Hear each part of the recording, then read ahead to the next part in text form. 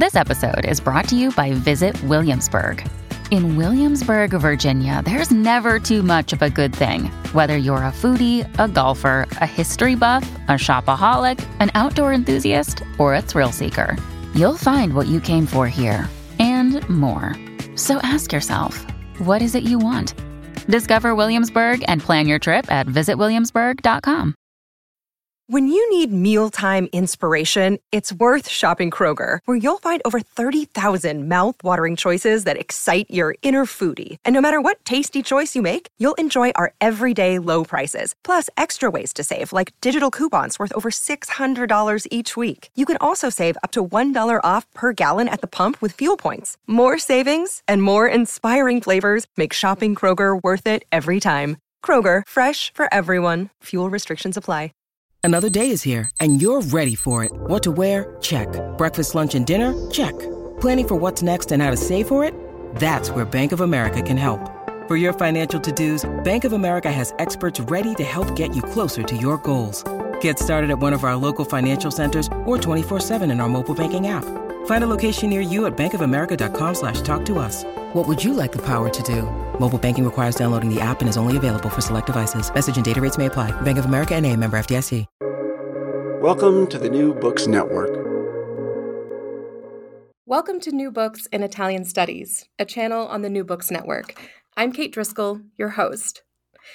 Today's book conversation has in some ways been in the works for almost a decade now. I'm delighted to be joined today by my friend and truly exceptional colleague, Corrado Confalonieri, the author of the recent and excellent study in Italian titled Torquato Tasso e il desiderio di unità, la Gerusalemme liberata e una nuova teoria dell'epica, or in English, Torquato Tasso and the Desire for Unity, Jerusalem Delivered and a New Theory of the Epic, published with Carocci Press in 2022. Dr. Confalonieri is assistant professor in Italian literature at the Università di Parma in Italy. His main areas of expertise are the Italian Renaissance, 20th century Italian literature, intertextuality, and literary theory. After teaching as a visiting assistant professor of Italian at Wesleyan University, he held the Lauro de Bossis postdoctoral fellowship at Harvard University, the institution where he earned one of two doctoral degrees, a PhD in Romance Languages and Literatures, awarded in 2019, and a dottorato in Italian literature and the history of Italian language from the University of Padua in 2014. Dr. Confalonieri is the author of many books. His first title, Satura, Titoli di un titolo, montare dal recto al verso nel segno dei classici, was published in 2012. In 2013, he edited a multidisciplinary book on pedagogy, Il mestiere dell'insegnante, with Alessandro Musetti, and in 2018, an anthology co-edited with Joan Cavallo of works by the Italian Renaissance poet Matteo Maria Boiardo, who shaped much of the questions that we'll be discussing today. In addition to publishing Torquato Tasso e il desiderio di unità in 2022, Dr. Confalonieri published another book just last year titled Queste spaziose logge, architettura e poetica nella tragedia italiana del Cinquecento, with the Neapolitan publishing house Loffredo. So, Corrado, to say that you have had a productive and exciting 2022 is, I think, an understatement. So congratulations on these many publishing successes, and of course, welcome to the Italian Studies New Books channel. Thank you, Kate, for your presentation. Thank you for inviting me. It's great to be here, and I look forward to speaking about Tasso with you. Absolutely, right. And I'm glad you said that because, I said in the introduction that our conversation has, I think, been in the works for about a decade. Whenever you and I get the chance to see each other, either in person or, of course, more recently online, we often recall how the two of us met. It was 2014. We were touring graduate schools after our letters of acceptance had come in, and you and I got to be in the same campus visit at two universities, one in Baltimore and one in Cambridge. And what connected us instantly then, as I think, still doing today and hopefully will throughout our careers, is our passion for all things Torquato Tasso, his work as an author, his labor as a reader, and his thoughts as a critic. So I'd love it if you could, as a kind of preface for us to get into the book on Tasso, if you could just turn the clock backwards some, whether to 2014 when we met, or of course far earlier, and give us a general idea of just how literature has been part of your life and how it's interested you over the years, and what about your personal experience growing up in Italy brought you to the kinds of research questions that you ask in your book. Okay, so yes, I'm very glad you remembered our first meeting. I think in Baltimore, in Cambridge actually. In Baltimore, it was a couple of weeks later in 2014. I'm very fond of that memory too. Actually, the book that we will be discussing today, in a way, was born earlier than that. I started to work on that in 2010, immediately after graduating the laurea specialistica, which is the MA equivalent, at the University of Parma. At the time, I was looking for a project for my PhD, the first PhD I completed then in the University of Padova. And even then, Tasso had already come in a way into my life. I remember very well the first time I read the whole poem, the Gerusalemme Liberata. It was actually, I think, 2006 during the summer. It was not related to any course that I took. But I had some free time, and I don't remember exactly the reason why something brought me to the Gerusalemme Liberata. For sure, I had already at high school an interest in the epic poem, background in classics. I studied Greek and Latin, and so poems like the Iliad, the Aeneid had always been there. And when I had the chance to study literature after a couple of years that I spent studying law after high school, I wanted to dig into the probably one of the two genres, together with tragedy, that struck me at the very beginning of my interest in literature. So epic and tragedy. I read the Liberata, and starting from 2006, I've always thought about that. So in a way, worked on the poem for the first time for my BA thesis, and then went back to that with a more in a way wider project for a PhD, and it took a long time to complete the book, and I'm glad that now we have it in print. Okay. It's a very Tasso-esque story that everything comes together in the end. All the unity of all this variety. But no, I so admire that story. I think Tasso is similar to my own trajectory of just being part of the MA process and then the PhD, and of course now still today. So it's interesting to hear that, epic and tragedy have always interested you. And then Tasso fits into this, of course, being a poet of both of those categories of genres. So I want to just maybe start by thinking about in the introduction to your book, you provide in some ways a lens into how these histories of categories that have surrounded epic have in some ways also defined it by way of contrast.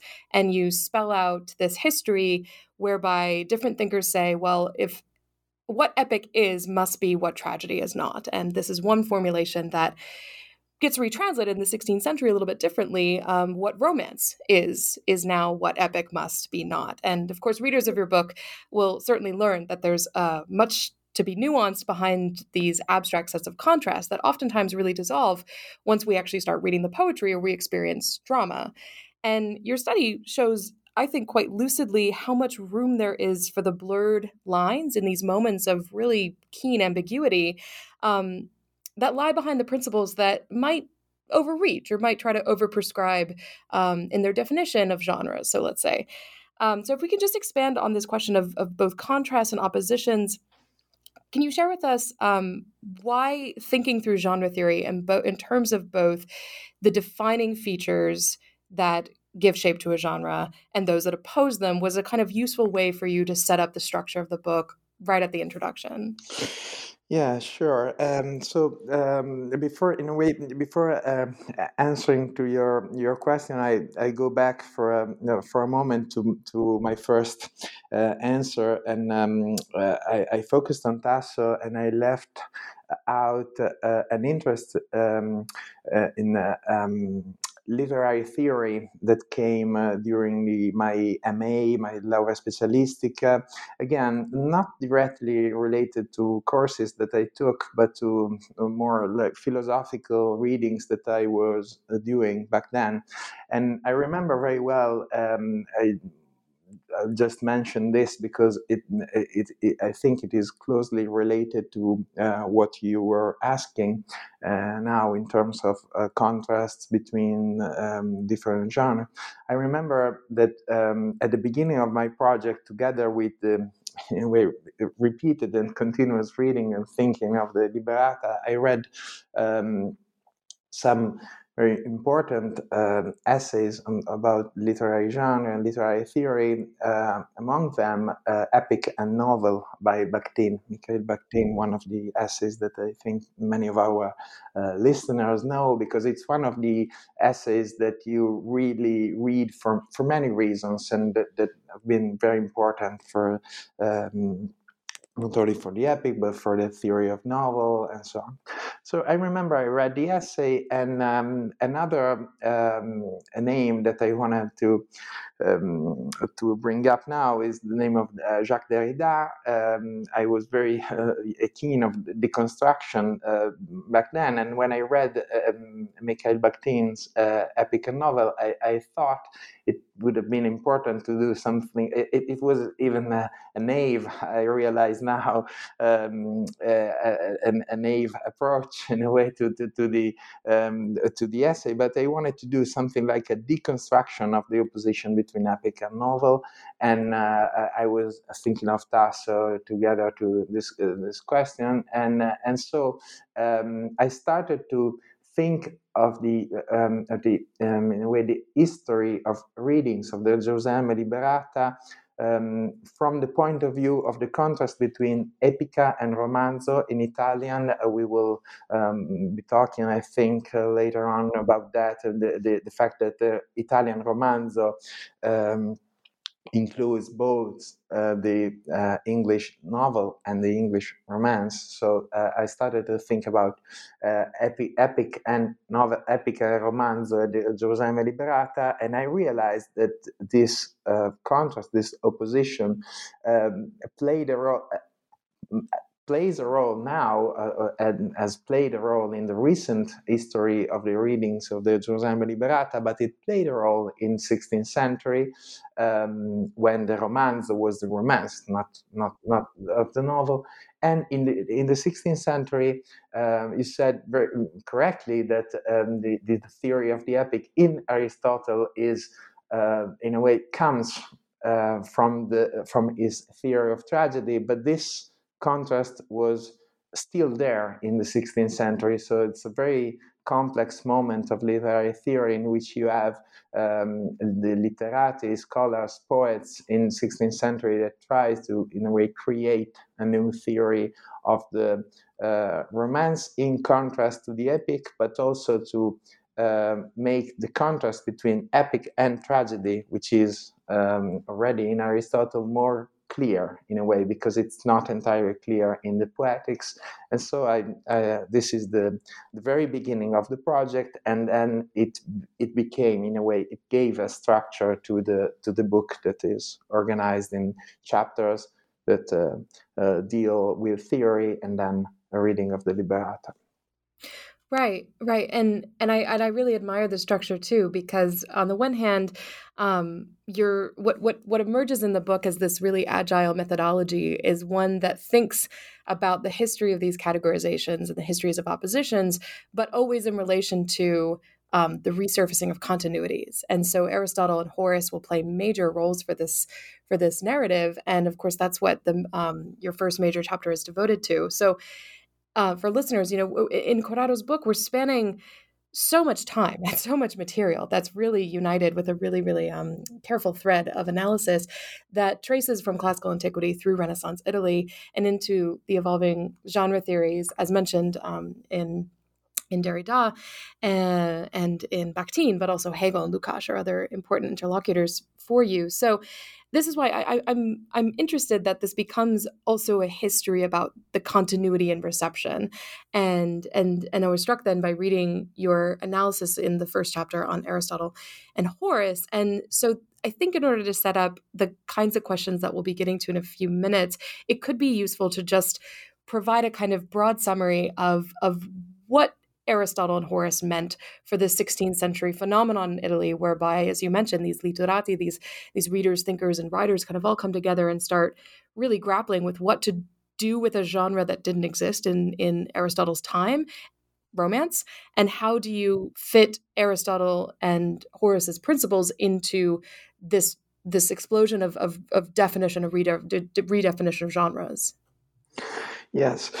So you mentioned the epic, the continuity about the epic and the theory of the epic, and what gives continuity to this history of theories of the epic is, I think, the concept of unity, which has always been there from the very beginning of the thinking and the theory of the epic in Aristotle, and then it became I think the most important, or one of the most important concepts in the 16th century, when the genre was theorized in a way in some even new ways in opposition to the Romance, and then again later on with Hegel, Lukács, and Bakhtin, that we will be, I think, discussing later. So Aristotle and Horace, Aristotle, in a way, it's and I would even use the word natural beginning of this this history of the theory of the epic. Is the first text. The Poetics is the foundation of the theory of the epic, and it became an important, the most important text at the beginning of the 16th century, because the Poetics, after being in a way forgotten, was rediscovered, so to speak. The published into Greek and then translated into Latin, and then even into Italian, with many commentaries both in Latin and Italian, that poets, scholars, the literati used in the 16th century to make sense of the kind of poems that were written at the time. Not only the poems that Aristotle, as you said, Aristotle already knew, like the Iliad and the tragedy on the other hand, but also the poems, new poems that were written in a way not taking into account the theories of Aristotle, such as the most important case for Italian literature, the Orlando Furioso. So it's a very interesting moment in literary history and theory, because on the one hand we have poems written I would say in happy, in a way, ignorance of the theories of Aristotle, like the Orlando Furioso. Ariosto, we can be pretty sure that Ariosto did not read the Poetics by Aristotle. He knew for sure of Horace. That here is the question of putting together Horace and Aristotle. The Horace Ars Poetica, in a way, was never lost. While when I talked about the Aristotle Poetics, I said it was forgotten and then rediscovered. So it's important to read, in a way, go back to the point of view of people in 16th century that had been familiar with theories by Horace, and then read Aristotle in a way, in an anachronistic way, in light of Horace, and put these materials together. So I would say, on the one hand, we have the Orlando Furioso, the reception of the Orlando Furioso, the early reception, even the success, the great success of the Orlando Furioso, and on the other hand, we have this theories that came from the classics that scholars used to make sense of these new poems, and it's a very even complicated debate that it's thinking of Tasso, it's at the origin of the Gerusalemme Liberata. Tasso was part of this debate as a young poet and scholars, and from this problems of having on both, having to take into account both the reception of Aristotle, the rediscovery of the poetics, and the success of a new genre, he started to think of the theory and then of the possibility of a poem that at the very end allowed him in a way to write this this incredibly even smart poem that keeps together different traditions. So this is the reason why we have to, in a way, go back to Aristotle, but put it into the context of 16th century Italian literature. No, absolutely. And Tasso was, I think, constantly, you use that term, that happy ignorance, that described that moment when Ariosto just got to write a poem that he really, you got to fly to the moon with this really incredible poem. And as you mentioned, I mean, its wide success really affected Tasso at the same moment, and thinking through what does Aristotle mean for Tasso. It's fundamental to keep in mind what Ariosto meant, and when we can also come back to what it meant for his father to have written a poem that didn't have all the great success, that to have been around other 16th century examples that just didn't reach the height, let's say, of success of Ariosto. So Tasso was really just concerned about this readership always, and then whether or not his readers were happy. So I want to come back to that question, but because we're on an Ariostan track right now, let's chat about this difference then between romance and novel. Because at a certain point in the book and elsewhere, as I've heard you talking about this recent publication, you've mentioned the significance of reading Carlo Ginzburg's essay on le nostre parole e le loro, so our words and their words. And you've talked a little bit about how this formulation has influenced the questions that you ask in the book, precisely in terms of, you say, we have to consider the 16th century moment, and we also have to consider the Aristotelian and moment as well as that of Horace. So this seems like it's also kind of a fascinating extension of the idea of oppositions versus continuity. So on the one hand, we have our words, on the other hand, we have their words. And what language we use to discuss Renaissance poets and their activities and the words they used to describe themselves raises, I think, still this question of translatability when we're thinking about these genres that have been part of literary imaginations and repertoire really for millennia. So I think it'd just be helpful, is because this is such a key difference and also kind of a continuity between English and Italian. If we could just hear you speak a little bit about the issue of translating romanzo, translating in terms of its meaning, in significance in terms of language, but also especially in terms of form, between the moments as you're reading, before we get to the sections on Tasso, of really Ariosto through the ideas and reconsiderations of the novel through people like Bakhtin. Yeah, it's as I said as I said earlier, when I started, I wanted to add the essay by Bakhtin that I mentioned, epic and novel in Italian is epos e romanzo.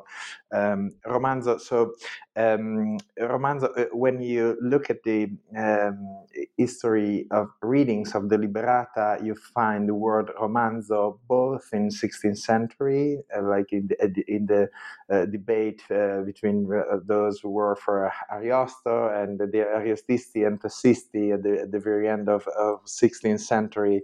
There was a debate between scholars who thought that the Orlando Furioso was better than the Liberata, and scholars who prefer Tasso, and so they use romanzo. Bakhtin uses romanzo in his essays, and scholars nowadays use epica in Italian, epica and romanzo when they analyze the Gerusalemme Liberata. So you have, as is the case for the term that I mentioned before, unity, unità in Italian. You have terms that have always been there, but they changed.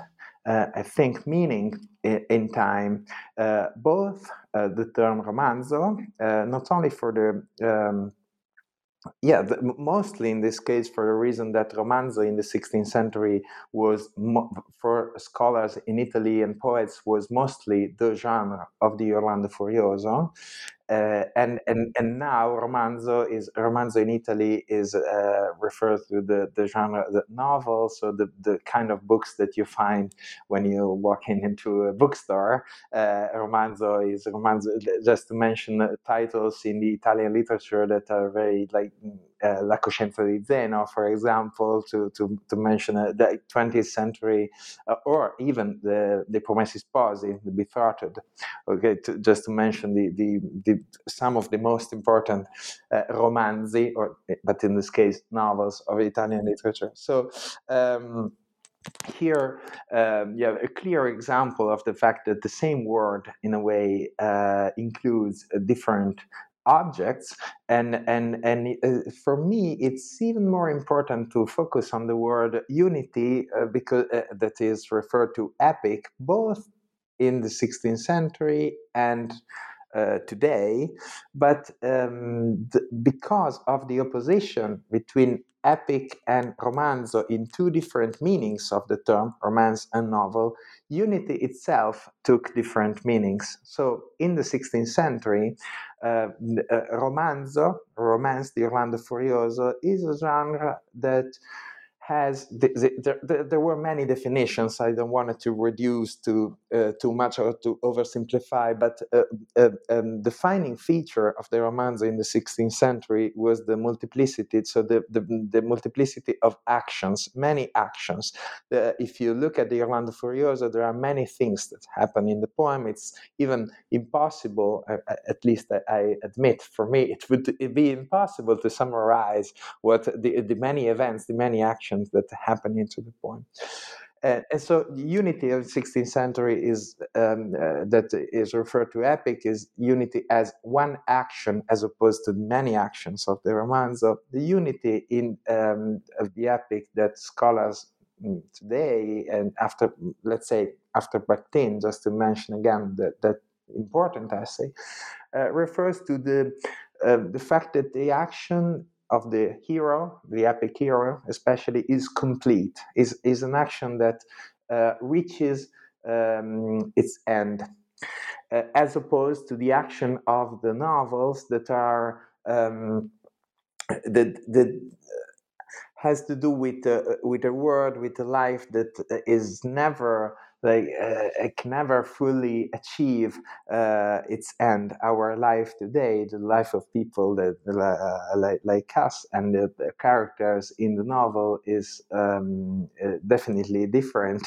from the world of the heroes of the epic. So the meaning of unity changed, and I think if you look at the history of the readings of the Liberata, but in many cases this applies to epic poems in general, there has been some, I would say, confusion between different meanings of the unity. And so it's important, going back to your question, to have a tool that allows us to understand and study the difference between our words and theirs, mentioning Carlo Ginzburg essays, and to clarify the meaning of unity, romanzo, and other concepts that we use when we read the poems. That's so helpful to think about, especially with what you said about Ariosto. And I agree with you. I think it's very hard to summarize. Ariosto's poem is definitively about insert words here that don't, exceed more than 5, that would be very difficult. But it's interesting that, you said at the very beginning that one of the poems that really shaped your early thinking about tragedy, but especially about epic, really was the Iliad. And I think that what surfaces from a reading in your book is that just as we're discussing how do you summarize and arrive conclusively at what the fundamental action is in Ariosto's Orlando Furioso, similar questions have been asked about the Iliad. Is this about Achilles' rage and his ultimate revenge seized upon the death of his beloved Patroclus, or is this the fall of the Trojan and the victory of the Greeks? And this is a question that you raise throughout the book at different, I think, really key moments that puts, in my mind at least, this question of unity insofar as it exists alongside that of ambiguity.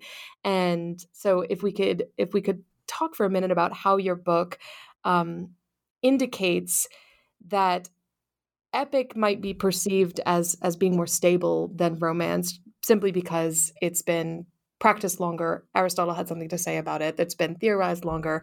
That's not to say that it has been stable and free, let's say, of any moments of ambiguity. And so as I said, you raised this question with regard to the Iliad throughout, and the dual effects that result from Achilles' revenge seized upon Hector during the Trojan War, and what this means then for both the personal and collective goals that drive that epic. On the personal level, Patroclus' murder is now avenged to the satisfaction of Achilles, and the Greeks, who are now able to fight with their strongest opponent slain, they are able to finally claim victory over Troy. So this is fascinating because for all that is essential to a vocabulary used to label epic as a genre of unity in terms of both form and action, ambiguity is present and has been present really from the classical start. And so if you could just say some words about how 16th century theorists grappled with this ambiguity. What did they do with it at the same moment that the Iliad serves as this exemplary poem, replete though with this precise contrast of an action that has multiple effects? And what did this mean then for the 16th century theorists who were using the Iliad to define epic in terms of romance and also romance in terms of epic? Yes, it's a very important question, and I kept asking to myself, and then I found while I was doing research for this book that scholars in 16th century raised the what is the Iliad about. So it's because if we look at the Iliad in terms of if we were talking about unity, so the action of the Iliad in terms of how many actions are there in the Iliad. So we have we get to a point in which is, I would say, clear that in terms of number of action, we have one action that it's possible to interpret as double or ambiguous, as you said. So unity does not exclude unity in terms of number of actions, does not exclude ambiguity. So the action of Achilles and his killing of Hector when he goes back to fight after the Patroclus, that is an action that we can look at from the perspective, from the point of view of Achilles that wants to have his revenge on Hector, but also it's clear if we see how the poem is organized that we know that the Iliad does not does not end with the fall of Troy, but it's clear that the death of Hector in way it's a sort of anticipation of the end of the city. So this final duel, this fight between Achilles and Hector, means more than it means in a way for Achilles, for the war between the Greek and the Trojans. So this fact that we have one action that means more than one action in a way that is ambiguous, came up as in a way as a problem in the 16th century, because there was a debate about the meaning of the Iliad and what the Iliad was about. What I would say here, it's important in terms of method for me to see that. I think in my book sometimes this comes up. The theory of the epic is yet to be written in a way, because in the 16th century this ambiguity of the action was not theorized directly. We can see that, we can observe that in a way between the lines. So there was a debate: is that about the meaning of the action of the Iliad, but not a theory of an action that is one but is ambiguous at the same time. That theory is. As I would say, especially because of the opposition between the epic and the romance in the 16th century, and then the epic and the novel later on, it was never fully, in a way, developed. So it is something that is clearly there if we look closely at the debate on the meaning of the action of the Iliad and so on, but it was not theorized back then, and I think it is possible, in a way, for us now to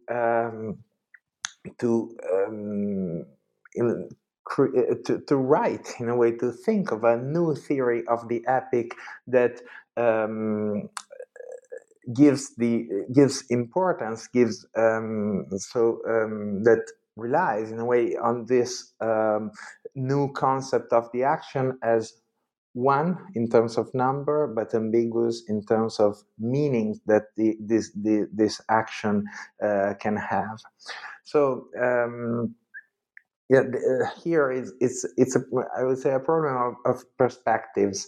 We have to look back at the debate of 16th century to historicize our reading and to, in a way, to prove that what we think of a certain aspect of the poem, like the meanings of the action, is not just in our words, but the difference between our words and their words imply that we should not look for a theory, a consistent theory, but in a way traces of a theory that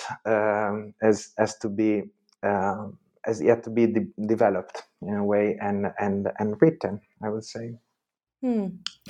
That's really fascinating in terms of a little bit of what we were saying earlier. I think even you had said that the genre romance in the 16th century became very quickly synonymous just with Ariosto's poem, and so I like this invitation that you're asking us to think about of almost broadening our horizon and making it really a question, as you say, of perspective. The 16th century, this just seems so consumed with the question of who is the better poet, who was the better poem, and of course Tasso had a lot to say about that in claiming that Ariosto was nothing other than the person who picked up where Boiardo left off to write one long poem, and of course, we know that to be problematic. So let's turn to Tasso and think about some of the different lens through which your book portrays him as the author, but especially as the reader of his own work. And of course, then the literary critic of not only himself, but of all these debates that he inherited. He did not live in that happy that happy bubble of that Ariosto lived in.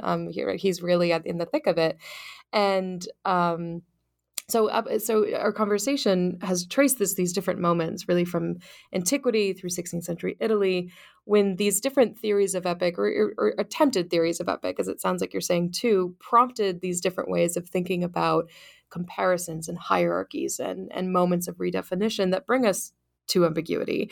And all of this material reached Tasso in the decades that he thought, I will write an epic poem. And it's something that really was a nearly impossible feat for someone to have inherited an entire repertoire of theories that makes writing epic quite a tall order. As we said, a few minutes ago, this is all the more difficult because of the success of Ariosto's poem and also the lack of success of his own father's poem. So we can talk about that a little bit now. As we consider, as I said, this role of Tasso as a reader, and this is something that, in my own fascination of Tasso, who wrote more than anyone else I know or I've ever read, I think he probably read more than anyone else we probably study, and so much of the theory of epic, or these attempted theories of epic, concern the role of the author. How do you, either through working on this book or just in your work in general, how do you think that these attempts at genre theories redirect focus on the reader, and especially where does Tasso fit into that, who was such an avid reader of his own works? Yeah, so I see so many questions in this question, because first of all, Tasso as a reader of, for example, as a reader of Ariosto, and as you mentioned in the first part of your question, the fact that he and I was saying earlier of the so-called happy ignorance of Ariosto, that wrote his poem at a time in which the Aristotle's Poetics was not yet had not yet been rediscovered. For Ariosto, for Tasso, this was very different. This was not the case. So he wrote at the time, and he started his career as a poet when he had to deal with the success of the Orlando Furioso, and that he had to recognize, in a way, to acknowledge.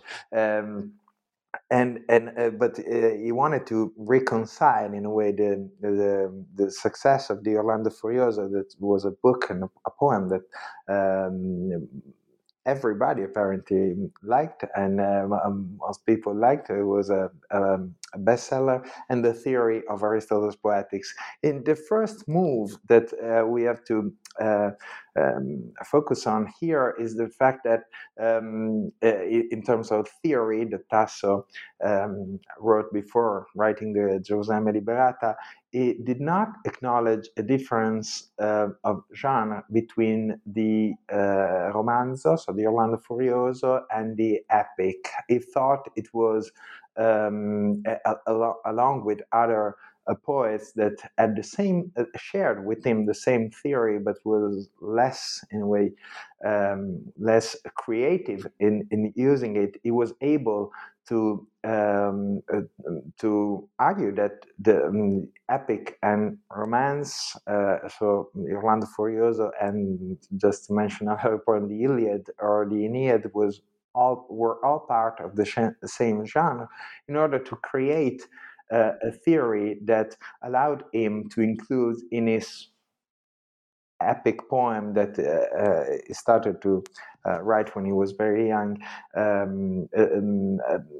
could fit both features and characteristics of the romance, the romance and the epic. So this is the first part of his career. Then you mentioned the importance of Tasso as a reader, and if I understood correctly your question, also as a reader of his own works, of his own poems, right? So yeah, this is a very important question. I know that for you and for me too. In the book, I have a chapter on a long chapter on the Gerusalemme Liberata and his revision at the very end of the Gerusalemme Conquistata, but also I have a part of a chapter dedicated to the 16th century theories, to the theory that Tasso, to Tasso's theory of the discourses of the art of poetry, the discorsi dell'arte poetica, and this brings me to the relationship between Tasso as a theorist and Tasso as a poet on the one hand, and Tasso as a poet and Tasso as a reader of his own poem on the other hand.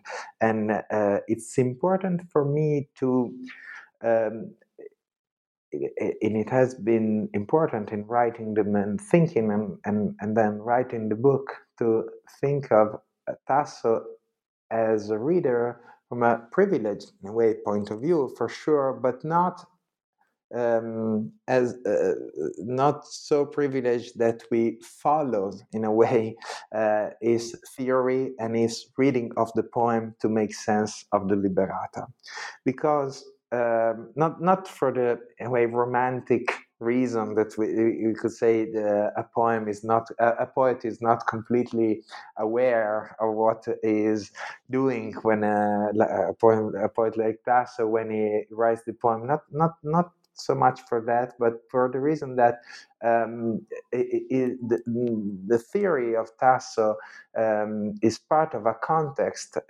in which is 16th century Italy, in which any theory was written and was part of debates, disputes, and even fights between different theories. So it's very hard to understand when Tasso writes something that he really believes in, or he writes something that he wanted to say in order to in a way to be part of this debate, and so it's for me it's important in a way to consider the Gerusalemme Liberata and the theory of Tasso's Tasso as a reader together in a way, but not as a privileged. We should not look at Tasso as a reader, as the best reader in a way of this poem. It's Of course, the romantics will turn this into as a paranoid reader of his own poem. Even in some cases, looking at the I would say the lettere poetiche, so the letters that he exchanged with those who were in charge of the revision of the poem that he wanted to do. The lettere poetiche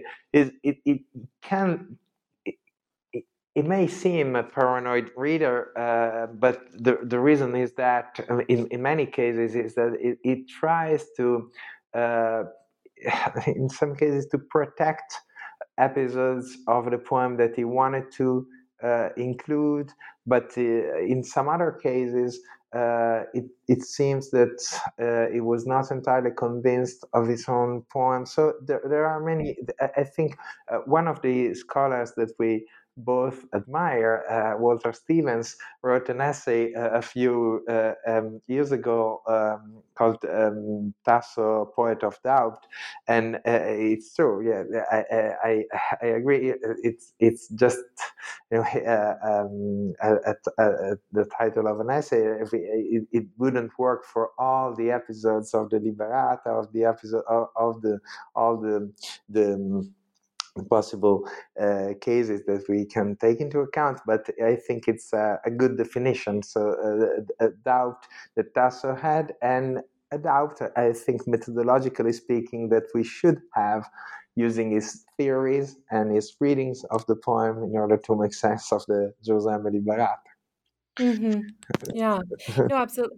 And I'm thinking about Tasso as a reader and thus editor and so much of a self-censor.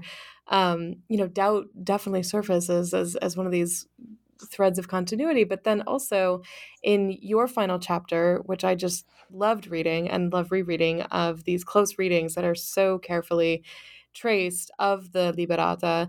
And in some ways, he surfaces also as a poet of conviction, in the fact that Armida and Rinaldo do get their love story. So as a segue into that, I want to think about when I was reading your close readings, what the two things came to mind. On the one hand, there was this theme of the possibility of access that Tasso creates for his readers to enjoy a portal into, let's say, of into the minds and the motivations that individual characters reveal to themselves, to the narrator, and to the reader, but not to other characters, and that how this possibility of access, in some ways, creates friction against the impossibility then for others within the poem to be privy to that same perspective. And I love the emphasis throughout your multiple course readings on this question of privilege in perspective. And among the different favorite characters that you trace in the poem are Sophronia and Olindo, Tancredi, Armida, and Rinaldo. And here again, as I was reading that part of the book, it brought me back to this question about ambiguity and this characteristic in the poem that emerges arguably more through a practice of reading than through writing, precisely in how you frame it as this tension in perspectives. Ambiguity surfaces through a reader's experience of a poem. So given this sort of special privilege that Tasso gives his readers of perspective into elements of a character's development that are denied a revelation to others, what is there to say, do you think, about the poet's desire for unity working alongside or against the reader's experience of ambiguity? And of course, feel free to dive into any of the close readings that you'd like. Bring us back to any of those really brilliant things that you mentioned in the chapter. But I'd just love to hear your thoughts about where the reader desires ambiguity or desires unity in moments that they are thrust up against this experience of ambiguity. Yes, first of all, I like the fact that you said Tasso is even a poet of conviction, looking at the final reconciliation between Armida and Rinaldo. The fact that, and I'd like to start from that and from the episode at the very end of the Gerusalemme Liberata, in which we have Rinaldo and Armida back together after this. So at the poem is in 20 cantos, and at the very end of the canto 20, when Jerusalem is delivered, Rinaldo goes back to Armida, and they are reconciled after the separation that had happened in canto 16. And I'd like to use your term conviction, because one of the goals of my reading is to show how this final episode, that according to studies made by philologists in Italy,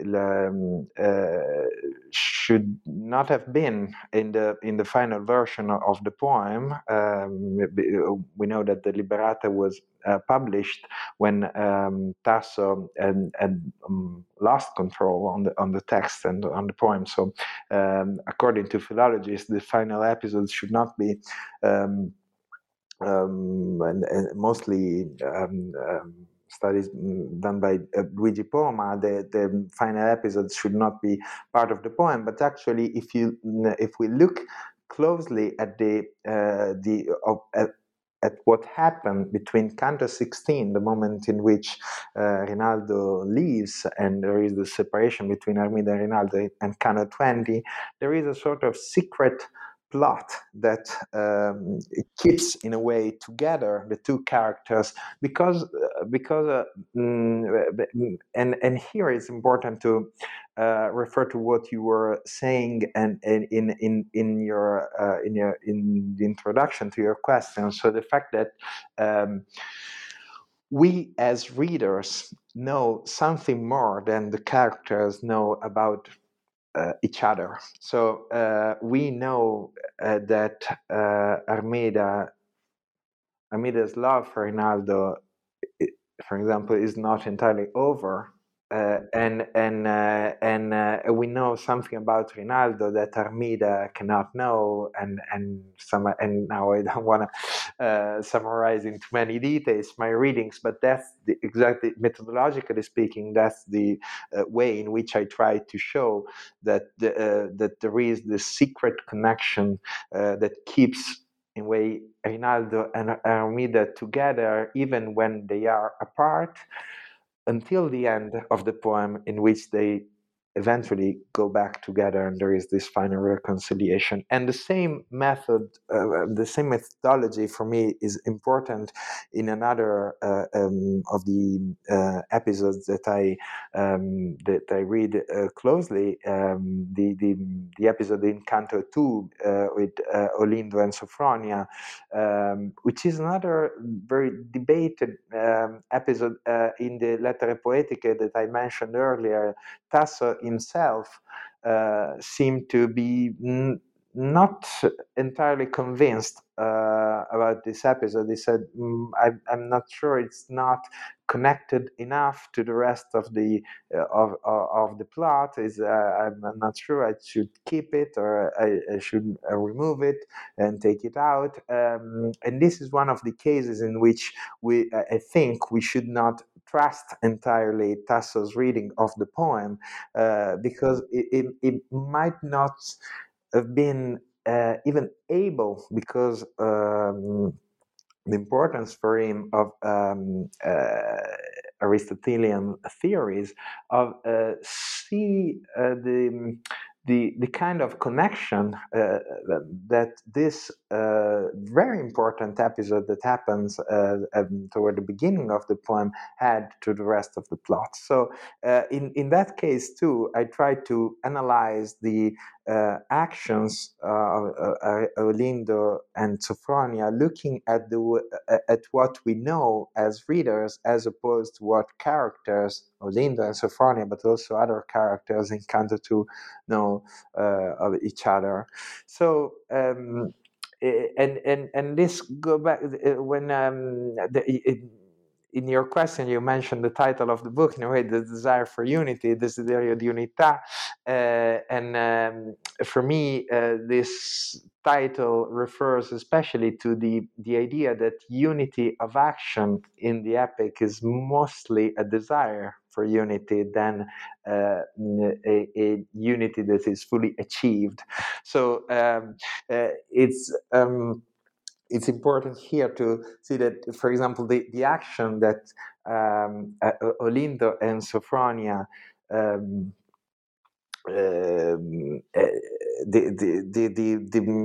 what they achieve with their different actions is in a way the same thing. So for Sophronia wants to avoid the fact that Aladino, the king of the Muslim, takes revenge on the Christian because of an episode that happened at the beginning of Canto 2, while Olindo's sacrifice is motivated by very different reasons, and it's love for Sophronia. But if we look at the motivation of the character, at the two motivations, the action is very different. If we look at the effect, the action is the same kind of action. So it's important to look at the action from many different perspectives and be able to see ambiguity into one, in a way, as I was saying earlier, and keep together in a way the unity, in this case of action, and this the unity and desire for unity, meaning that there's something lacking. Okay, it's not entirely it's not a unity that is entirely achieved, but it's for sure, I think, the desire for unity is part of the experience that readers have and make throughout the reading of the poem. I think this is the um, Such a it's such a connective tissue too, that connects the Sofronian Olindo episode, the Tancredi episode with the Phantoms of Clorinda, and that lingers all the way really through Armida Rinaldo. And I love the idea that Tasso imbues this poem with secrets, as much as Tasso loves to inundate his readers with these guides and these ways of decoding who is the head and who is the arm and what does everybody signify, what's the allegory of everything. But ultimately, when we read the poem, we discover these things left unsaid but said at the same time, if that makes sense.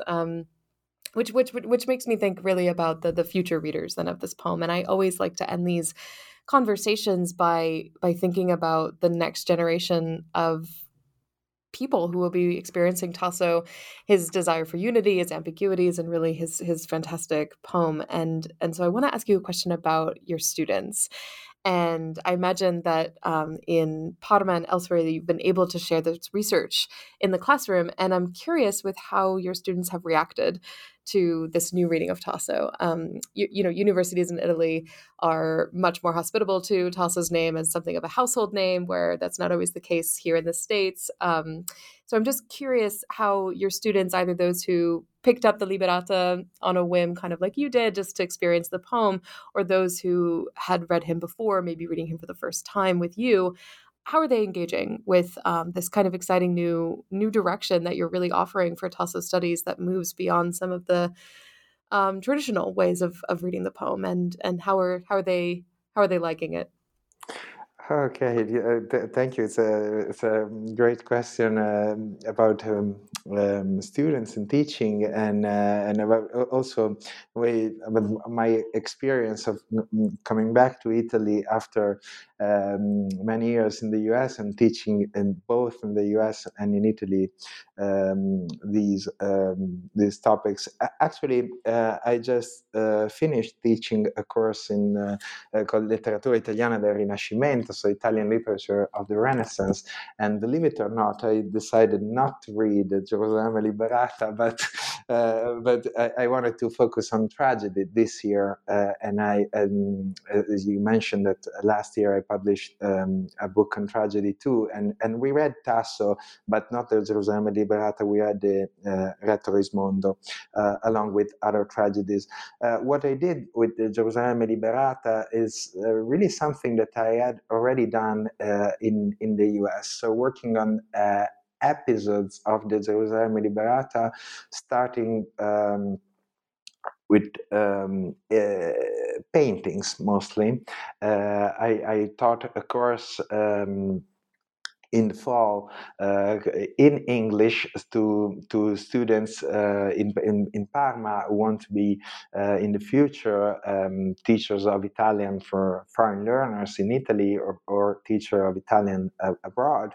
And we worked on selected episodes, for example, the episode in Canto 16 of Rinaldo and Armida on the Isle of Fortune, working on paintings like the famous painting by Annibale Carocci, and I'm bringing back to Italy something that I did in the US,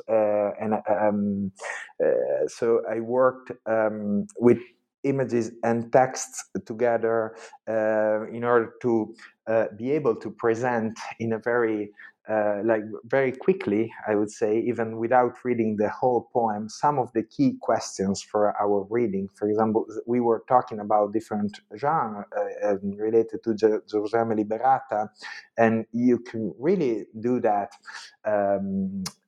by working with a painting like the Annibale Carocci's paintings of Rinaldo and Armida. And so this is the way I worked so far. I'm planning to dedicate my course in Italian literature of the Renaissance in 2024 to a close reading of the Gerusalemme Liberata, and so and next year probably I'll be able to answer your question about the poem.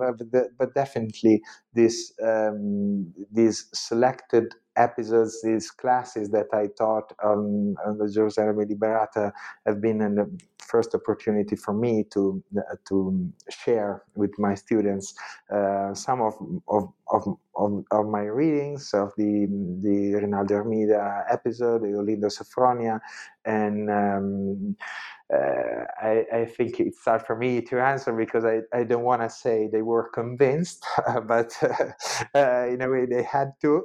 But no, it for sure. What I could see in class, that this is a poem that has that still resonates, I think, with students, and even if you said that. Italy is more hospitable to Tasso. Yes, it's true, but for some reasons, I think at high school, for example, it's a kind of some episodes of the Liberata are part of the so-called mandatory readings, but less. It is less the case now than it was in the past. I think the you cannot assume that students know even very the most important episodes of the poem. So it's not that different. And actually, for me, it's very important to be able to. I was mentioning the example of working with images and text together, to be able to teach Tasso, but this applies for Ariosto too and other poems to Italian students in a way, in the same way I taught in the US. So it's probably because it was a very important, and it still is a very important part of my experience and the way I think to myself as a teacher. But this in a way, when I am in class, I feel I am both here and there in a way. So.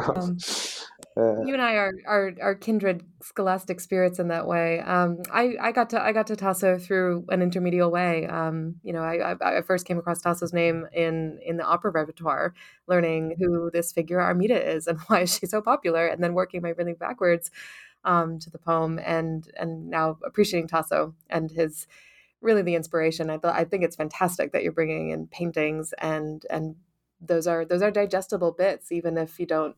Syllabi can sometimes be so restrictive in not being able to read the whole poem, though I'm glad that you'll be able to do that in 2024. But paintings are fantastic ways to get also an image of another kind of reader and another kind of translation taking place. That's all fantastic. We have to just mention before I ask you what you're doing next, because you're so productive and you're so inspirational, just like Tasso. I just want to say that the bibliography that you put into this book is a mine of just opportunities for further reading, but organized in so many lights that I think literally anyone who's interested in classical literature, in the reception of Aristotle, in epic theory, in the theorization of the novel, in Tasso studies, in Renaissance literature, in Renaissance criticism, the way you've organized it, I think is really, really fantastic for it to be used. It's very user friendly. Thank you.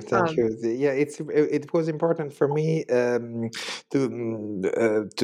think of how it would possible to organize a bibliography that really refers to what in Italy are different disciplines, like literary theory, comparative literature, classics, and Italian. So it's hard to like. I am in Italian literature, and usually I like if you take a course in the kinds of course that I teach, you should not read about, for example, Hegel or Virgil, just to mention two examples. But for me, it was really important to work in a way between the lines, and so I mentioned Hegel at the very end of our conversation. But really, I spent a long time thinking of the theories of the action in Hegel, even the reception of the philosophy of Hegel in the U.S. and a way in which the what Hegel said about the action could and can be used to theorize the epic anew. So it was important at the end of this project to organize the bibliography in a way that reflected the way in which I had thought of the book in the process of writing. So yeah, thank you. So is Hegel going to be part of the next project that you're working on, or what comes after Tasso? After Tasso, yeah, good question. So my Likely next more project, Tasso at some point, but for now. my next project is with I've been asked to write a book on the history of the theories of epic. And I will do that by expanding the first part of the book, the first 3 chapters, and I will include in the theories of epic in 17th century France, for example, and then I will expand to Germany, going back in a way to Hegel, but in a chronological here. Already here in the book, there is a chronological sequence, Aristotle, 16th century, and then Hegel, Lukács, and Bakhtin. But really what interests me in Torquato, Tasso, Desiderio di Unità was the theory. So the focus on 3 important moments of this history of the theories of epic in terms of theorization of the unity. The next book would be really I would say a more descriptive history of the theories of epic, and I should be doing that by the end of next year. So this is the next project, and then in the future, on the long term, but this is really open, and I'm not sure when I'll be able to do that.